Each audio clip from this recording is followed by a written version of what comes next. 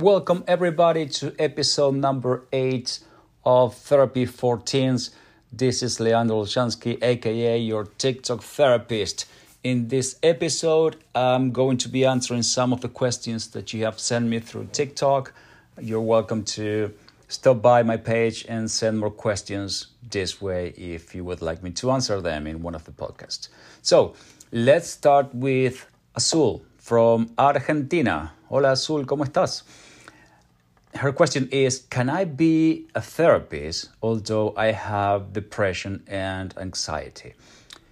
And the simple answer to that question, Azul, is yes, you can be. I told you before that I had depression growing up. And of course, depression is something that you have at a certain point in your life that will not stay with you forever, right? So you might have a tendency to be depressed, but you don't qualify to have depression every time. So you will get over it. Hopefully you are taking care of it on your end. You are either seeing a therapist or finding a way to take care of the depression.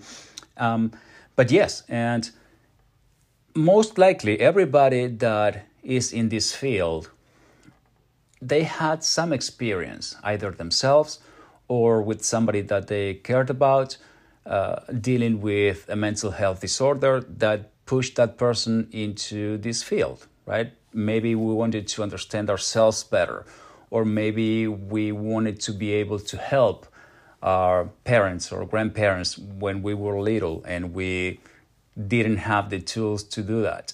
So we decided to become a therapist and help other people. You hear these stories over and over.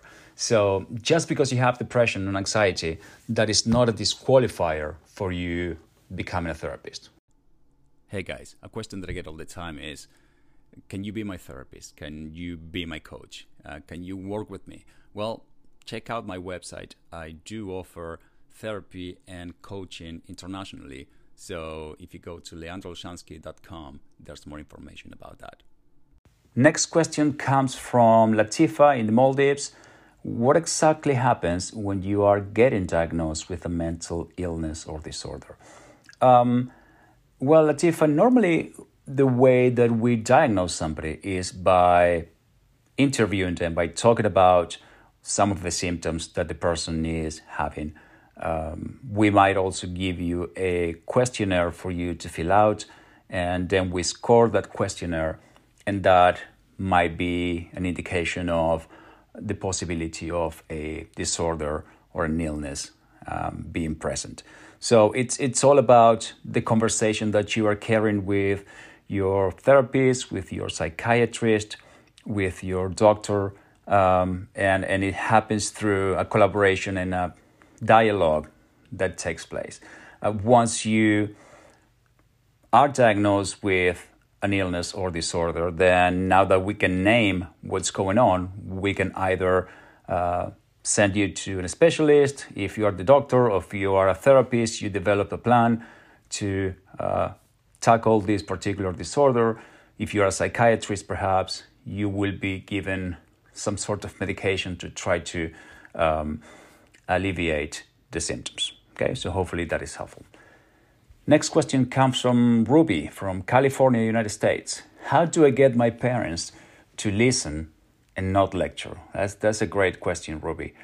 I think that the way to get through a parent is through communicating how it is that they are making you feel with their actions, right? For instance, when I sometimes work with couples that are having trouble communicating with each other, I tell them, instead of screaming at each other, when they say something hurtful or something that doesn't sit well with you, what you can say is, when you say those things, this is how I feel. Okay, so instead of accusing the other person of doing this or that, you are basically communicating how you feel. And the same could be applied with a parent. So if a parent has a certain behavior or says things in a way that are hurtful to you or are creating further issues, then you could say, Mom, Dad, when you do these things or when you tell me these things, this is how I feel. And hopefully that will bring through your parent and they will understand something that they didn't before, right? Because you are explaining how you feel. So that would be one thing that you can try. Hopefully it will be helpful. Next question comes from Jay in the United States. The question is, how can I get better at opening up to my counselor? Okay, Jay, hopefully if you are here, you kind of know what I'm about, right? Maybe you've seen some of my videos. If you're asking me these questions, I'm assuming that you are somewhat comfortable listening to my voice, to my videos. So most therapists are also going to try to make you comfortable so you can spill the beans, to say it that way, so you can open up, right? So hopefully you feel this connection with your therapist and you feel as if he or she is interested in your well-being. He or she is an attentive listener to your story and to what you have to say. And you truly believe that therapy is the way to go, right? If these reasons are true, then you should know that the therapist is there to help you and that he or she truly is committed to listening to your story, right? So I wonder, what is it that is keeping you from opening up? Know that they will not judge what you have to say and that they are there to help you. So know that in advance, okay? Next question comes from Daphne in the United States. How normal is having depression in teens? Well, Daphne, unfortunately, this is quite normal.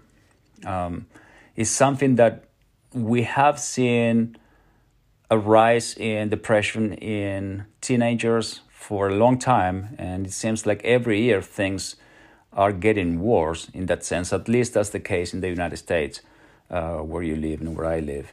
And on top of that, this past year we have been dealing with coronavirus.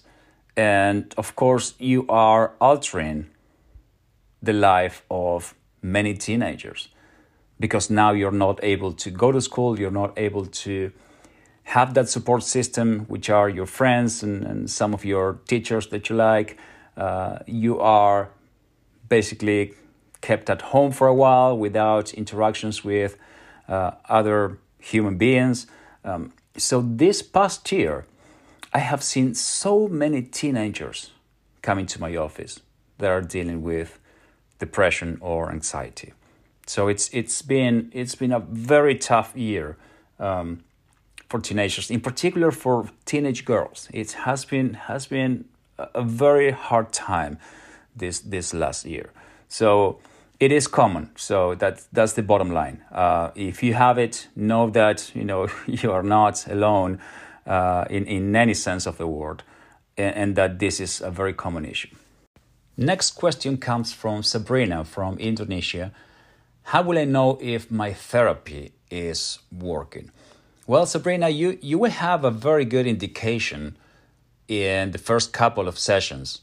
And that indication would be how comfortable do you feel with your therapist, how knowledgeable that therapist seems to be, how attentive the therapist is. So that is the basis for a good relationship moving forward. And then you will notice that with time, things in general seems to be a little bit better, right? There might be some dips here and there because when we are touching subjects that are hard for us, then sometimes it is understandable that by going over these traumatic experiences again, we might feel somewhat sad, right? So it's not something that is too worrisome if from time to time we feel a little bit more depressed or anxious. But overall, what we want to see is that we start to notice that we are little by little feeling better. And you notice that perhaps you are either sleeping better, or you're more energetic, or you in general terms are feeling happier than normal, or less sad than before, or less anxious than before. So little by little you should start to see a bit of a difference. So that brings us to the last question of this episode number 8. Thank you very much for being here, everybody. If you've enjoyed this podcast, please leave a review, send it to a friend, so we can get more people the help they need.